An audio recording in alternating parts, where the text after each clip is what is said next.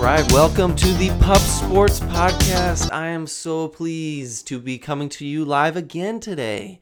2 in 1 week. It's something to be said when you're popular. People want more podcasts, and that's just what I'm trying to give them. So before we get to our next coaching profile interview that I'm super psyched about this guy, I'm going to go ahead and remind everybody out there that's looking forward to the school year to start. Kids, if you're out there and you're listening, just 13 days until you're right back in it, right back at school. Have fun. Those are going to be formative times for you, a blast. Just keep waiting until that August 28th day in which, you get to fall asleep in class again. So without further ado, let me bring you my next coaching profile interview.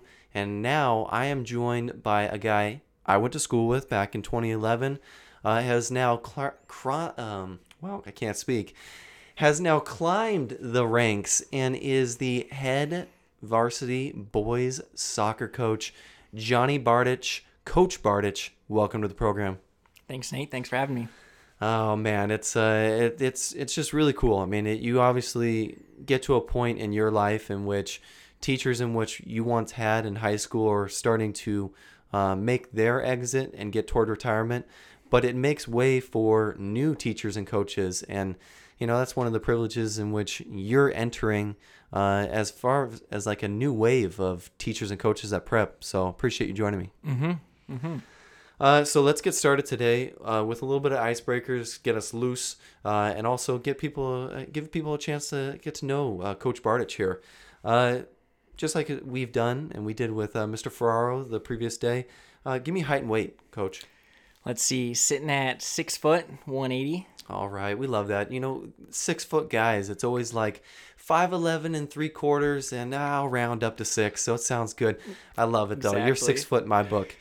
Now, back when you did play, Johnny, or I got to get rid of that. You are a coach. I need to treat you like one. Coach Bardich, when you were playing, man, what was your soccer number?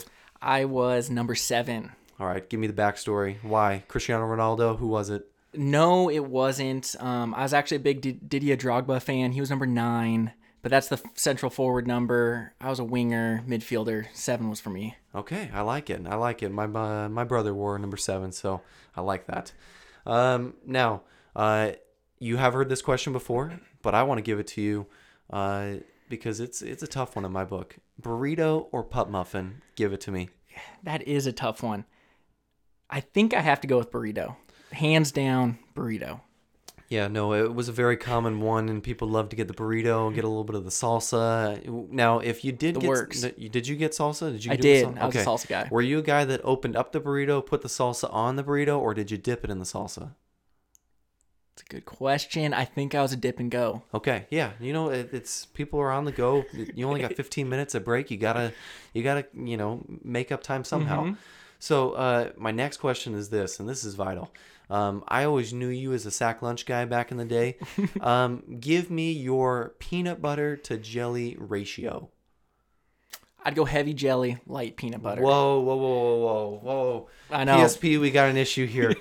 We just got word from Coach Bardich here that he is more heavy on the sweet side than the salty side. That is a shock to me because if you're out there, pup fans, and you're on my side, and I believe you are, it's way more peanut butter than it's jelly. I'm a 60-40 guy. It's 60-40 in my book. You need more peanut butter. It's protein. I would dare say 70-30 jelly. Love it. Just, seeping out the sides. Man, that is a topic for another podcast, I guess, because that would probably get way too heated, and we got way too many things to get to. Now, let's look at this. Halftime, all right? During your soccer days, it's common you get some snacks maybe, okay? In my days for football, it was orange slices. Mm-hmm. So my question to you is, orange slices or apple slices? Yeah, it's the orange. Got to go with the orange. Orange slices and a side of Capri Sun. Okay, all right. It's the combo. That's fair because I feel like just the orange slices, you come out of halftime and you put it in second gear, man. You're just ready to go. Mm-hmm. I love it. All right, now let's get into back in your time at Prep. two deans that we had. All right, I don't remember you being too much of a troublemaker. You stayed pretty clean, which was good, and probably why you're ultimately a head coach now. But if you had to choose, okay, between two deans, we've got Mrs. Han McEwen or Mr. Walker. What was your decision? Man, that's a tough one. I still deal with both today. I see him very often. I coach Mr. Walker's daughter, so I need to tread lightly. I'm gonna go with Peggy Han McEwen. She taught me a little bit, closer affinity with her, and that's what I think I'm gonna go with. Okay, all right. No, that's fair. I think if, I didn't have the greatest relationship with Mr. Walker, but probably if I had to make a choice of go see the deans and I had to choose between the two, I'd probably err on going to Mr. Walker because Miss Han McEwen, I could just see nope, it's black and white. You were wrong, and here's your jug. All right, now last thing that I'm curious about. We alluded to it in a previous podcast when I had Stephen Angelo Ferraro, shout out, on the show. We talked about your Johnny Hustle ability. So my question to you is, if you were to race any one of your current soccer players, do you think you could beat any of the guys currently on your team in a race? I'd like to think so, but I'm really not sure. How long's the race? Let's go 40. And you're doing a 40. Yeah, maybe a couple. I could probably beat 15%. You know what that means is day one come spring season when you guys start, you know who's going to be there. Me, stopwatch. I'm marching out 40 yards and saying, let's go right now because I know you guys have heard this. And, hey, Coach Bardich is challenging you. I think many will gladly accept that. So you better start loosening up that hamstring right now, man. Right Seriously. now. All right. So enough with the fun and games. Let's jump into the fact that incredible year last year.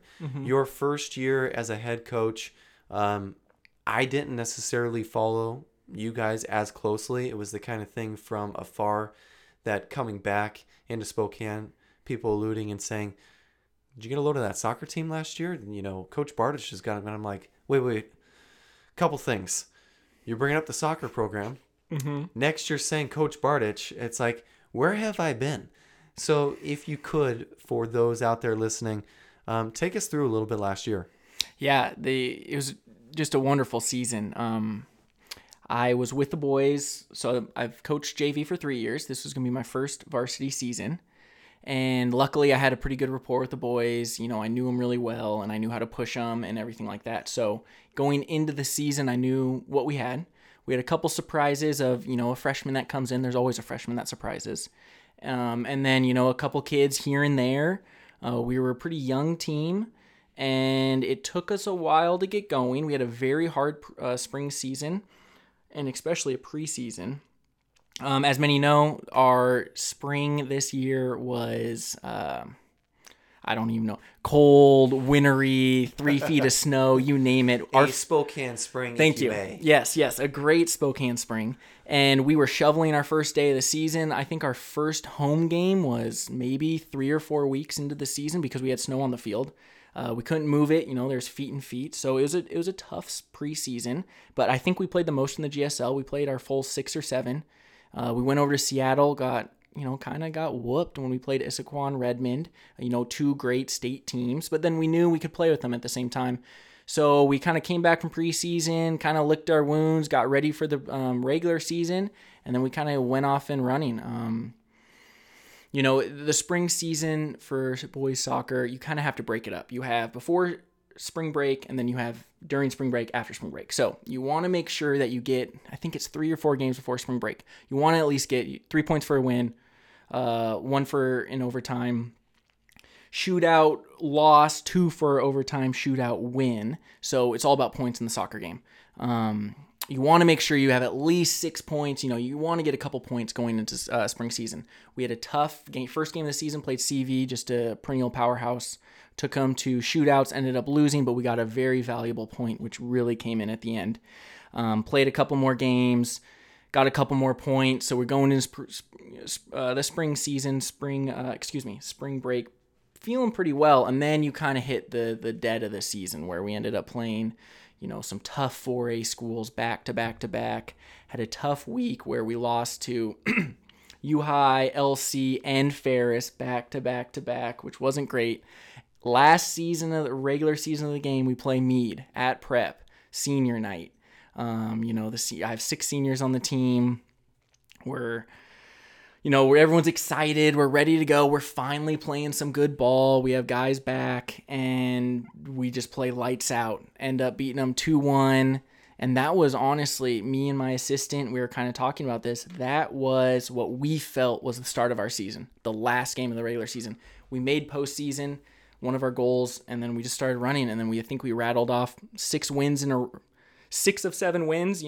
It took for our back to be against the wall, but once we were there, we really knew what we had, and then we made a run to state, which was awesome. Yeah, no, I think that it was pretty cool. And one of the things that I had the privilege is I checked out your Facebook page, and the pictures that were on there, obviously as you get older there, you post less and less. And so the first thing that was at the top of your page was some photos in which, shout out to Schmidlpix, Yes. Mrs. Schmidlkoffer had posted on there, and it was super cool because it had basically your guys' victory at Albee. And who was that against? Against Central Valley. That was for the district 3rd place. Loser out, winner goes to state.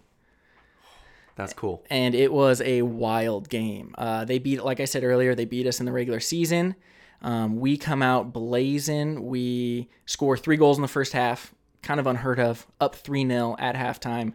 CV, and you knew they were going to come back. Great coach, great players, dynamic players, and they come back and score 3.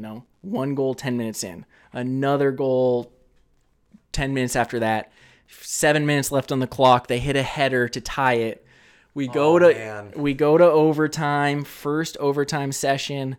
One of our players hits a great free kick, game winner, rips his jersey off, and we all celebrate. And it was a great moment. So I'm going to stop you right there, Coach. Okay. A guy ripping his jersey off after a game-winning goal. Okay, I see the fact that it was a game winner. But the jersey rip-off, had he done that at any point? He had not. No. Okay. But the passion, you got to love it. It's a classic soccer move. Yeah, I just didn't know if I was seeing Zlatan Ibrahimovic out there. Cristiano, Zlatan, they all do it. So it was a cool scene, though, because if you have the opportunity... and you're a friend of the program and also a friend of Coach Bardich, you can see a shot-by-shot tracking of the goal being scored and then the celebration that ensued after that. And one of the things that I wanted to point out that speaks to you as a coach and the respect those kids and love those kids have for you is if you get to the end of those shots where Coach Bardich runs over there to join his team in the celebration, you see kids swarm to him to, hey, Coach, this is so awesome, that kind of thing. You can only imagine as they're hugging and making him equally a part of that celebration that it's, hey, we're here and, you brought us here and that's why we know we're here. And it's just, that's the coolest thing. And I can't imagine that you want anything more than that as a coach. Yeah, it was a great moment. In my young coaching career, it was my first Gatorade bath. That was also very cool. Didn't see it coming. It's just a great moment. But again, hats off to the player. The coach can only yell so much. We can only game plan so much. It's all up to the players to execute. And especially in a game like soccer, I don't have a timeout. I have a halftime speech, or a halftime preparation, but that's about it. So it's the kids need to be able to problem solve on the go, and you have to be able to deal with the punches. So, hats off to our team. Extremely resilient towards the back end, and just dealing with all sorts of pressures that the kids really succeeded. And I think that makes me think of the cliche that sometimes my dad would look at me and go, "Now, Nate, sometimes it's not about the X's and the O's, it's about the Jimmys and the Joes." So, sometimes you just have to tip your hat to kids when they, pull through and they make a game-winning goal, and it really is a credit to those kids and all the hard work they put in. Not that a coach doesn't do their job too, but it's, kids got to meet you halfway. Exactly. So now looking forward, and you being a seasoned coach, you've had one underneath your belt. Yes. All right. Old and crusty seasoned coach. Yep. What I want to know is what plans or what changes do you have after that first year into the second year now? Well, for the coach I was at the beginning of the season to the coach I was at the end is starkly different. Just from player management to understanding a GSL season to, little just kind of plays here, plays there, little just wrinkles in your game that I think I have to build upon for the next season. From the JV level to the varsity level, of course, I was with the varsity teams, being an assistant and all that. But it is very, very different to have everyone, looking for you for all the answers. And I enjoyed that, and I really relished that opportunity, and I love being a leader. I think me being so young helped me relate to the kids really well, and especially me being around the program. It wasn't a big change or anything like that. All the boys were really comfortable with me. So that really helped as well. But looking towards the future, we lost 6 seniors, solid players, and we have a young crew coming through. So I'm really excited. Our sophomore class is a really, really developed technical team, and, this is a great team to build on. But at the same time, the JSL is tough. They're always known. I feel like we always send someone to the Final Four. This year, Ferris made it to the Final Four. CV won it a couple years ago. Just really tough team. So for the future, it's just, my preparation will be much different. Before, I had no idea what I was getting into, to be honest. Now it's my player management, my dealings with the school and our recovery, which is a big deal of it all, is, well more endowed, and I'll be able to hopefully, take a step forward. Yeah, for myself, and I think a lot of others out there, that, soccer is still relatively new to them and something maybe they don't follow a ton, but I think that it's actually picking up steam, and we've seen the success that the women's USA soccer team has had. Hopefully the men can make the World Cup next go around. Hopefully. What I want for our listeners, though, and for even myself, when you say something like technical, what do you mean by that for guys? Foot skills, be able to work in small areas. So, direct play is you knock it and run. So you got athletes up top, try to just blast in. Technical players are, you can work in small areas, tight combination passes, intricate runs, everything like that. Just kind of working in, small areas, great footwork, vision, all of that. Okay. Yeah, no, I like that. That's good insight, as I obviously get more into the swing of the technical conversation of soccer. So this is good. Really good for me. Informative, educational. You learn something on PSP. All right. Now, expectations for the season. All right. You make it to the state tournament last year. What's expectations this year? I think we have to keep it at the same or raise the bar. I'm never satisfied. You can't be complicit. You have to always push and strive farther. And that's something I like to tell my boys. Never settle. Always try to reach for goals, because, you have to have lofty goals. You have to drive for those. So I think making state again. This year we played Federal Way, went over to their place, ended up losing 2-1. Really, really good game. Great team. The team we played, their center mid, won Seattle Times Player of the Year. So, we went up against a pretty formidable team. I think he had like 24 goals and 22 assists, which is just out of this world for a high school player. Gonzaga Prep and Federal Way kind of have a bit of a rivalry in different sports, so it was a little tough losing to them. But the outlook for this season is, the boys are used to my coaching style now. I have different tendencies and I have different tactics, and now they have that under their belt. I think we'll be able to build upon that and be able to go, a leg farther, hopefully, and ideally go a leg farther. Yeah, no, I think without a doubt, especially when you just talked about the fact that you've got young returning talent that they're going to be able to build off of a season last year where they've got good postseason experience. And that's something to be said, because you can't replicate that in practice. To piggyback off that idea, you can't. You're completely right. Big game experience, especially in soccer, is huge because, like I said, you can't call a timeout. I can't, 15 seconds left on the clock of a basketball game. I'm going to call a timeout. We're going to run a certain play that we've ran 35 times in practice, and we're going to get a bucket. With soccer, I can only yell for so far, 60 yards away from the play of the ball. So what are you doing? Exactly. So it's, they have to be able to, like I said earlier, roll with the punches. They have to be problem solvers on the field. They have to communicate with each other, and then they have to get the job done collectively. So having that, kind of with that in mind, it's, that's all very important. Yeah, so to build upon that and everything that you just alluded to, what are some things that you can give an example of that you've made the team your own? What's some things that you've come in and had the team adopt that's Coach Bardich? I think preparation. Actually, I know preparation is key. So we would spend every training session, we would spend an hour to 15 minutes in the team room watching film, going over certain tactics.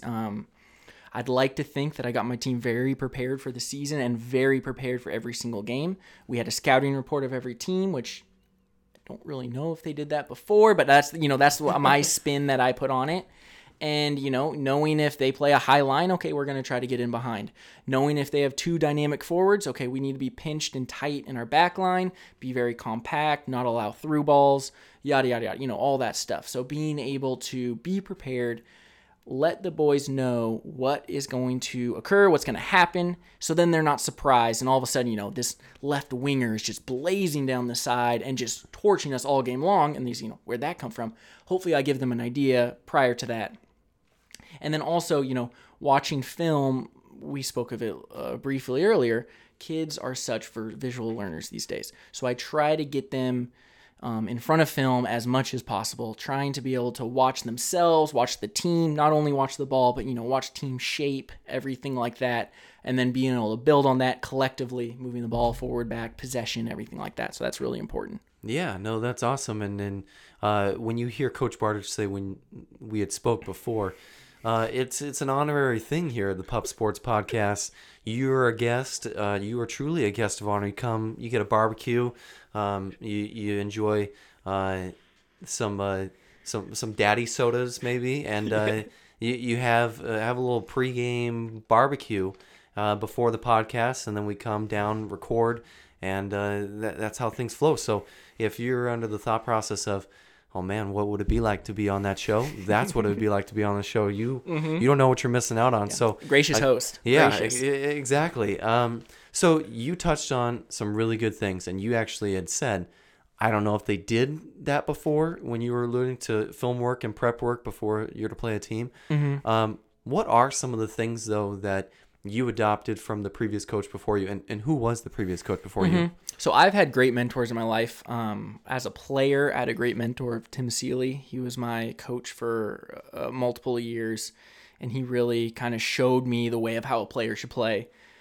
And then in my coaching career, Billy Barmas, who's the girls' varsity coach, he was the boys, but I've been under him for a few years. And then the previous boys coach was Vernon Croft, and he has a wealth of D1 experience and a great coach as well. And he was a mentor that really kind of brought me under his wing and taught me just the ins and outs of being the head of a team. You have 20 guys on your team. So it's, you have all these different personalities, all these different egos, bringing it all together. So he really did help me with that part, getting team chemistry, team morale, everything, and bringing that all together. So he was a great mentor and taught me quite a bit. That's really good, and it's really important. I think that when I look at even a personal experience to watch my brother. Here we go. That's your classic voice crack that you've been well accustomed to. Now, my brother being a coach, and he's been a coach now for, I feel it's been over 10 years now. He had the privilege of kind of the tutelage of my dad, who coached for over 33 years. And that's so important when you've got guys that are doing it the right way before you, and you have the opportunity to just slowly evolve and take your time to take piece by piece of what someone does really well, it's so vital. And then by the time you get to step into the head coaching role, people look at you like, yeah, you are the head coach. They don't have that time period where they're like, what's this guy all about? No, we've seen him around. We've interacted with him. We know he's fully qualified, and we know that he's had great guys come before him, and our expectation is equal to those that have come before him. So that's really great. And it's like any profession, you take bits and pieces, you see what they do at this certain situation, and you say, oh, I don't really like that, so I'm not going to use that. You see him act in this situation, that's perfect. So being able to do that has been great. Yeah. So what I want to shift things into now is looking at what it's like to be a head coach at a school in general. So we know that, and we make jokes all the time. Obviously, we see the crowds that football gets, we see the crowds that basketball gets, and then you see some other sports, and you got the three parents, the three moms in the yes. crowd. But what I want to know is, what is it like to work with other sports within a program or a place like Prep? Yeah. First off, I'm incredibly lucky to be able to be employed at Prep and work at Prep. It's a great community. The support system's great.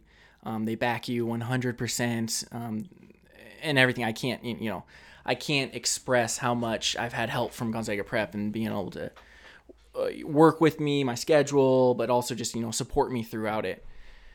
But it took me, once again, as a JV coach, I was able to kind of see how the varsity coaches interacted with parents, interacted with coaches, other coaches, teachers, the school, everything like that. And I was able to pick pieces here and there.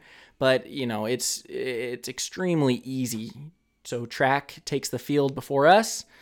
They're off at 4:45. If they're not, we jump on and they just jump off. And, it's very easy. We rarely have issues, and if we do, we're always cool-headed and able to work it out with each other. That's really good. And I know that one of the other challenges that you must face, and you have faced for years as being a JV coach and now ultimately being a head guy, when you're not on campus, that presents sometimes potential conflict, but a little bit of an issue. What I want to know is what's your experience been like working with administration? Mm-hmm. Mm-hmm. Yeah, being an out-of-building coach, I don't get to see the kids during the day. I see it as a benefit, but also I see it as a little bit of a hindrance because I can't see them every day. I can't, check on them. Some of my kids, I find out later, didn't come till third period, and then they come to training. It's something I don't find out until, later down the road. But being an out-of-building coach has its perks as well. I can kind of, I don't have to bring my employment to my coaching as well. For me, coaching is a hobby. It's an outlet. I love it. I have a passion for it. I feel like I have a knack for it. And being able to, once I come to Prep, okay, it's on. We're ready to coach. We're ready to prepare. We're ready to train, recover, whatever it may be. But being able to do all that at the school has been great. And the facilities are top-notch as well. Yeah, no, being around that campus and walking down those hallways, it's popping into offices and you see 65-inch plasma TVs on the wall and you're like, yeah, life stinks, right? Mm-hmm. Mm-hmm. So, yeah, no, there are some different things that, Prep has and the community has blessed its coaching staffs with, and I think that that's awesome. I'll brag about that any day of the week because it's the community that gives that stuff back. It's not like Prep teachers are going out and buying that stuff, or it's just being handed. It's the community that's saying, how can we help? Mm-hmm. Yeah, we always have a huge support from the families, which is great. And then also, I come up to the athletic director, Paul Manfred, and say, hey, we want to do 2 games in Seattle. He says, okay, let's make it happen. Or we want to go do a trip here or a trip there. It's never an issue. It's more of how can we get this done kind of thing. And that's the attitude I love. Yeah, no, that really is nice. It's nice not to have naysayers every time you come to them. And it's like, I'll try better luck next time. All right, now, so the other part and last piece of that, we touched on how dealing with other coaching staff, dealt with how dealing with administration. Now the biggie, and usually for new coaches is the of greatest challenge. What's it like dealing with parents? Yes. My parents for my year were great. I think coaching that freshman group, my first JV season really helped. I knew all the parents through all 4 years. We had a great relationship, and I think just being honest, that's the biggest key. I'd like to think that I'm very upfront with all my players. Playing time, if they have an issue, my office door is always open. If they can come talk to me at any time, and I also try to head those conversations off at the start. So there is no, hemming or hawing, or like, am I going to play this week? Am I not going to play this week? I'd like to think that in training, first off, you set yourself apart. And then secondly, you should know you're standing within the team. And with a soccer team, you have your starters, you have your reserve players, you have your subs, and everyone plays a part. You have to have squad players. Just like any other sport, you have to have squad players to bring up the level. So, but anyways, getting back to the parent issue, I mean, my parents were wonderful. I never once had an issue. Knock on wood, but I hope to never have an issue. But I've heard horror stories. I've talked to the other coaches in the building, and unfortunately, we're in a day and age where the parents do play a role. And I would love for me just to, my relationship was the kid and me and the sports team and everything like that. I have no problem having a relationship with the parents, but it really should just be between the coach and the player, and that's where it should be. But once again, the parents have been wonderful to me, and I don't have any horror stories to tell about. That's good, and I think that when you look at how the kids responded when you had crucial victories throughout the year, I think when I looked at one of those photos too, it looked as if a dad had snuck down to the field when your players were celebrating and was right there with the camera to capture every moment of it. Yeah, that sounds about right. So that the support is there right now. And one piece that I would always say to you, parents are as loyal and in your corner when you're winning. Mm-hmm. And right now, one of the things that you've had a luxury, and I think it's a product of good coaching. You can't just say, "Oh, I was just blessed with a good team and I fell into it." No, it was, again, it's a give and take thing. It's a meet me halfway. You had a successful team, and that does a lot for parents, players, and then also too, you have less guys coming into your office and saying about playing time. Mm-hmm. And the way that that it doesn't bother them, maybe that they didn't play as much, is that every single guy is down there celebrating when you get a win. Mm-hmm. It's not the kind of thing of, "I'll mosey on down." It was every player in their vests running over there to celebrate with the team. Mm-hmm. And when it comes to parents, perception is reality. So that's just a whole nother can of worms that we could dive into at another date. On another episode. Yes. Last question for you. And again, I appreciate you joining the show and kind of having the ability for everyone to kind of get insight on you as a coach, and then your journey to get to where you are today. That I think has spoken for a lot of the success that we've seen. But my last question for you is, what value does playing in this program at Prep bring to soccer athletes at Prep? So why would a kid play soccer at Prep? I think Prep it's a great institution, not only with the academics but the athletics as well. Facilities are great, but you're going to be able to it's top-notch stuff. And with my coaching, I'd like to think that I prepare you and I get you thinking about the game in a little bit of a different way. I'll ask you a question, Nate. All right. What is the fastest thing on the field? The ball. Your brain. Oh, wow. See, yeah, it's what you get them with that every time. Well, biology, chemistry, not my or physics was my strong suit, I guess. But okay, the brain, yes. I see it. I follow. I'm with you. Yeah, so that's something that I think that I like to challenge my kids. I ask them questions all the time. I try to challenge them mentally because that's a lot of, plenty of guys are fast, they're strong, they're quick, athletic, yada, yada, yada, right? But not a lot of people are mentally fit or have the mental fortitude to be able to play 90 minutes high school game 80 minutes, but be able to, shield off a tackle, pick up your head, find a pass, all of that. So I'd like to think that at Gonzaga Prep, we prepare you, but we also challenge you intellectually, we challenge you mentally, and really get you ready for the rigors of a game, but then also try to get you ready for business life or work life, because there's plenty of times when you're in the office and you have to problem solve on your feet, or you have to do, a problem occurred and you have to jump out at it, or, all these different things. So being able to think on your feet, think quickly, but then also be challenged in an athletic way, I think is really important. Super important. And I think I've encountered that plenty of times in which I could channel back to, an athletic career in which you're on the field in a given moment and you've got to make that split decision. Now, we do have one question from a active listener that when I was speaking to him just earlier today, Justin Gates had a question for you, former teammate of yours back at club and high school.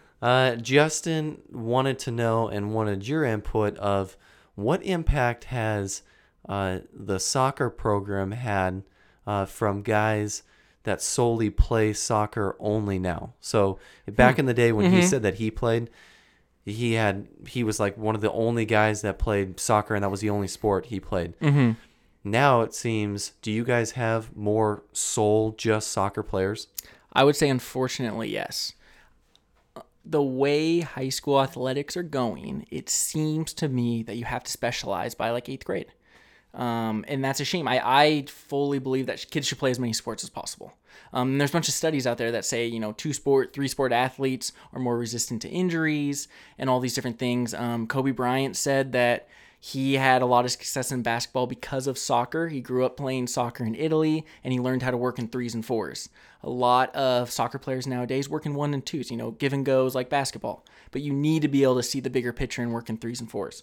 So being able to do that is, really, really key. And question from a listener. I like it.